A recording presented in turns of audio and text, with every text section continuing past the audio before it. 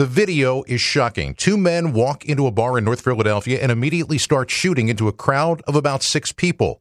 They then approach everyone in the bar, pointing a gun in their faces and robbing them. Philadelphia police say it happened last Thursday around 4 a.m. at a bar near C Street and Wyoming Avenue in the Feltonville section of North Philadelphia. Investigators say a 61-year-old man was shot in the leg. The suspects were last seen running away on D Street towards Louden Street.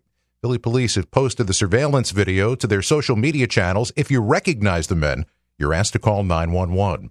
We get it. Attention spans just aren't what they used to be. Heads in social media and eyes on Netflix. But what do people do with their ears?